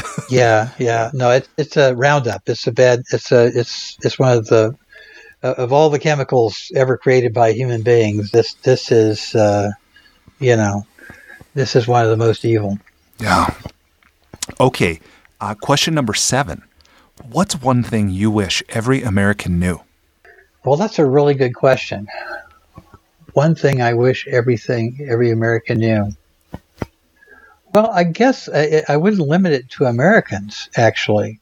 I think I would wish that every human being knew that that they had forebears going back for tens of thousands of hundreds of thousands, even millions of years, that they stand atop a kind of a plateau of time, but below them is time millions of years deep, and that they are only the most recent biological successors to these earlier beings who've come before. That I sometimes call the army of the dark revolt, the army of the dead. And these people, most of them, knew how to live in a way that we've forgotten. And they knew how to live sustainably. They knew how to live sanely. They knew how to live in a way that I think was a great deal less fearful and less anxious. And I'll just give you one brief example. I grew up in, all over the South, but I spent a great deal of time living with my grandmother when I was young in Forest City, Arkansas. And, that was about 40 miles across the river from Memphis, Tennessee. Well, when I was researching the Way of the Rose, I decided to write about my early experiences, in Arkansas, digging arrowheads out of the soil and stuff like that. And I ran across this amazing detail. It's one of those details that reshuffles your brain, putting out an entirely new set of cards on top. Like I felt like once I discovered this, my whole brain had been reshuffled, right? So the detail was this, that human beings have inhabited the area around Memphis, Tennessee for twice as long as human beings have inhabited the area around Memphis, Egypt, its namesake. Wow. The capital of the old kingdom of Egypt, Memphis, has been continuously inhabited for about 5,000 years, whereas Memphis, Tennessee has been continuously inhabited for 10,000 years. So the arrowheads that I was digging up, and my grandfather was a farmer, was turning up with his plow when I was a little boy, were the relics of the people who lived there for 10,000 years before me on that soil. So it never occurred to me as growing up as a boy that time was that deep and that I stood atop the geological evidence of human beings living for that long. There's a lot of wisdom in that. Like if every American knew that their life was only the most recent evidence of lives that went back that far. I mean, if they really, I think a lot of people knew it, unless they're fundamentalist Christians who believe the world's 5,000 years old. But if they aren't and they have any knowledge at all of prehistory, then, but to really know that, to really understand that in your bones and in your cells, gives you a kind of a confidence to live and to think for yourself and to act for yourself that you wouldn't have otherwise. We're very cut off from our instincts. We trust our leaders and our policies and our laws to tell us what to believe and how to behave and how to solve problems. But really, most of what we have is within us. Yeah, I think you're right. And I think we're not only cut off from our instincts, but also our ancestors. Yeah, that's right. We are. And I love the way you describe this in Waking Up to the Dark about all time is ancestral time. It is. Yeah. That's beautiful. That's right. Oh, thank you. Okay. Question number 8, and we're almost coming to the end of the enlightening lightning round, and then we'll wrap up. Okay. But, so what's the most important or useful relationship advice you've ever received and successfully applied? Well, I mean, I think, I did not grow up in a family where we communicated with one another, in a I think a really meaningful, emotionally intelligent kind of way. And I have learned from my wife how to do that. And, she's been my sort of principal patient, mostly patient teacher about that. So, I think the most valuable lesson I think I've ever received from her, which is that, it's better to say what you're thinking or feeling, than to just hold it inside. And I grew up, in a down south in a male culture where men oftentimes didn't say what they felt, didn't even acknowledge they had feelings, right? Or were motivated by feelings, or that feelings, had a bearing on their decisions, even though they did. And so for me to, begin to sort of be able to communicate my feelings and in a relationship and communicate, it's been,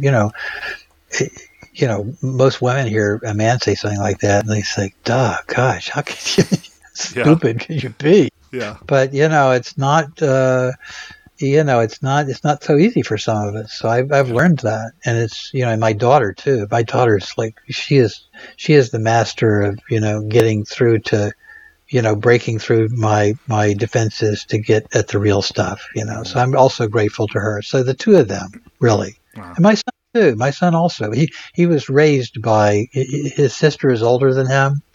So he was, in a sense, raised by my daughter and my mother. So he's ahead of me in all this. So he's better at it. Yeah. That reminds me of something Buckminster Fuller said about children are our ancestors in universe time because they enter a more complete universe. Wonderful. I've never heard that. I love that. They're not our ancestors, are our elders. Children are our elders in universe time. So, that's beautiful. Yeah. Okay. So aside from compound interest, what's the most important or useful thing you've ever learned about money? Or what's something you're sure to always do or never do with it? Well, no, the thing I've learned about money is that if I give myself fully to my passion, to what I really believe, and in faith and trust, that the money comes and the money manifests for whatever it is I need to do. Whereas the more I agonize about money or worry about money, as I learned to do in my family pretty much growing up, then the worse things are. Jesus said a lot of really smart things. One of the smartest things he said, I think, was, to him that hath more shall be given, and to him that hath not, even that little which he has shall be taken away. And that always seemed kind of punitive and weird to me. And I, growing up, hearing that in church, I think I sort of rejected the idea of it. It took a long time to realize that he was talking about faith, and that if you have a little bit of faith, right, then you get more faith. And if you have a little bit of gratitude. You get more reason for feeling gratitude. Whereas if you have a little scarcity and cling to that and cling to a feeling of not having enough, then you tend to experience not having enough more and more, like you have less and less. Yeah. So I've learned to practice gratitude and to not even to practice it, but just to realize how lucky I am. It's like the moment I start to feel deprived or worried or anxious about the future, if I just start to look around and count my blessings, like literally starting in my visual field of this, that, whatever, people, the house, the opportunities, books I have coming out, stuff like that, instantly things start to shift. And then invariably within a day or two, some new opportunity comes along and, my financial worries are usually eased. Yeah. I love that. Thank you. Okay. And that's the end of the Enlightening Lightning Round. So to wrap up, two things. One is, speaking of money, I have taken $100 and made a microloan to an entrepreneur, a woman who lives in India. She's a 45-year-old named Chitra. She's going to use this money to buy a cow in order to expand her dairy business, improve the quality of life for her family, people in her community. And I've done that as a way of saying thank you. So I've done that on your behalf to thank you. Oh, thank you. That's wonderful. What a wonderful thing. Thank you. So thanks for giving me a reason to do that. What a blessing. Yeah. What's her name? Her name is Chitra. Chitra, and she's in the Tiruchirappalli district of Tamil Nadu, and I'll actually send you after this. Yeah, please do. I'll add her. I'll add her and her cow to my my rosary prayers. Awesome, that's beautiful. Yeah. And then the other thing is, if people want to learn more from you or they want to connect with you, and I know you told me already about the Facebook group, The Way of the Rose on Facebook, but if people want to learn from you or connect with you, what would you have them do? I think that the easiest place to go, other than the Facebook group, is wayoftheRose.org. And my books are listed there. I've written a lot of books. I've written books on haiku poetry. I teach an online masterclass in haiku poetry. It's the 17-syllable verses about the season. It's a very ecologically grounded form of poetry. My first book, Seeds from a Birch Tree, which I'm going to republish, I think, in the next year or so, was about haiku poetry. So I teach haiku on Facebook, and I don't do much teaching apart from haiku poetry. Mostly I try to encourage people and help people, connect with these ideas. Most of our activity nowadays is directed towards Way of the Rose. I mean, we're an eco-feminist rosary group, basically. So, with no, allegiance to the Catholic Church or any other form of religion. And so that sort of leaves us open to write about a lot of things. And so we partner with a lot of different people and, give talks various places. And we will be putting up our workshop schedule for the next year sometime in the next few months on our our website. We are teaching a retreat on the Way of the Rose at Rowe Conference Camp and Conference Center in Massachusetts in February. Oh, great. So, and for people listening, because this won't be released for a few months from the day we're recording, this is October of 2019. Oh, okay. But this will... I plan to release this in January of 2020, so that timing could be perfect. Very good. So just to give anybody listening context of what years are we talking about? Right. those are the years. Yeah. And then just to clarify on that web address, is it wayoftheRose.org or The Way of the Rose? It is wayoftheRose.org. Okay. Yeah. Awesome. Yeah. Thank you for that. Yeah. Okay. Well, man, I have really enjoyed this conversation. It's been a real pleasure. Yeah. You're a really fun interviewer. Well, thank you. I'm very curious, and I love what you're writing about. So it's been. Well, I do a fair number of podcasts and audio interviews and things like that. But this one was unusually fun. So thank you for that. You're a very easy person to talk to. Well, thank you. And I might reach out to you about that conversation and interviewing you with Perdita. if you're open. Yeah, we are open, and I have to say, the interviews we do together are a lot of fun because we have differences of opinion. Oh, yes. It's fun. Like, I mean, just talking recently, we were doing something, and somebody was asking what it was like to write the book together, and that alone, like, if you want a really fascinating conversation about process, our process for writing this book was I think it's one thing I think is unrepeatable. Wow. But I mean, unless we work together on another book in the same way, but it was really, really something. I mean, we were both completely at the top of our game and completely out of our depth writing the kind of book we wrote. Wow. And the result was a book that, our publisher is very excited about, and we're very excited about. And they just sent me the list today of the people they're sending it out to. They're sending it out to like 300 people in the media, like 30 people at the New York Times. Like, wow. The mere idea that Random House is putting major effort behind a book on the Rosary is just mind-boggling to me. That's fantastic. Well, just you and Perdita and a column of saints. That's it. That's it. You got it. Yeah. That's right. That's great. Right. Yeah. Okay. Well, I will look forward to the time our paths cross again. And Good. Again, thank you so much for making You're all this quite time. welcome. Well, thank you so much. And just let me know when it's going to go live, and I will share it on Way of the Rose, and okay. They'll share it with hundreds of their best friends. I love it. I will be sure to do so. All right. Thanks so much. Thanks. Take All care. righty. Bye. Yeah, you too. Bye-bye. Despite living in an age where we have more comforts and conveniences than ever before, life isn't working for many people. Whether it's in the developed world, where we're dealing with depression, anxiety, addiction, divorce, jobs we hate, relationships that don't work, or people in the developing world who don't have access to clean water or sanitation or healthcare or education, or who live in conflict zones, there's a lot of people on the planet that life isn't working very well for. If you're one of those people, I invite you to connect with me at goodliving.com. I've created Life's Best Practices Breakthrough Coaching to help you navigate the transitions that we all go through. Whether you've just graduated school, you're going through a divorce, you just got married, you're headed into retirement, you're starting a business, you just lost your job, whatever it is you're facing, I've developed a 36-week course that you go through with me and a community of achievers and seekers who are committed to improving their own lives and the lives of others.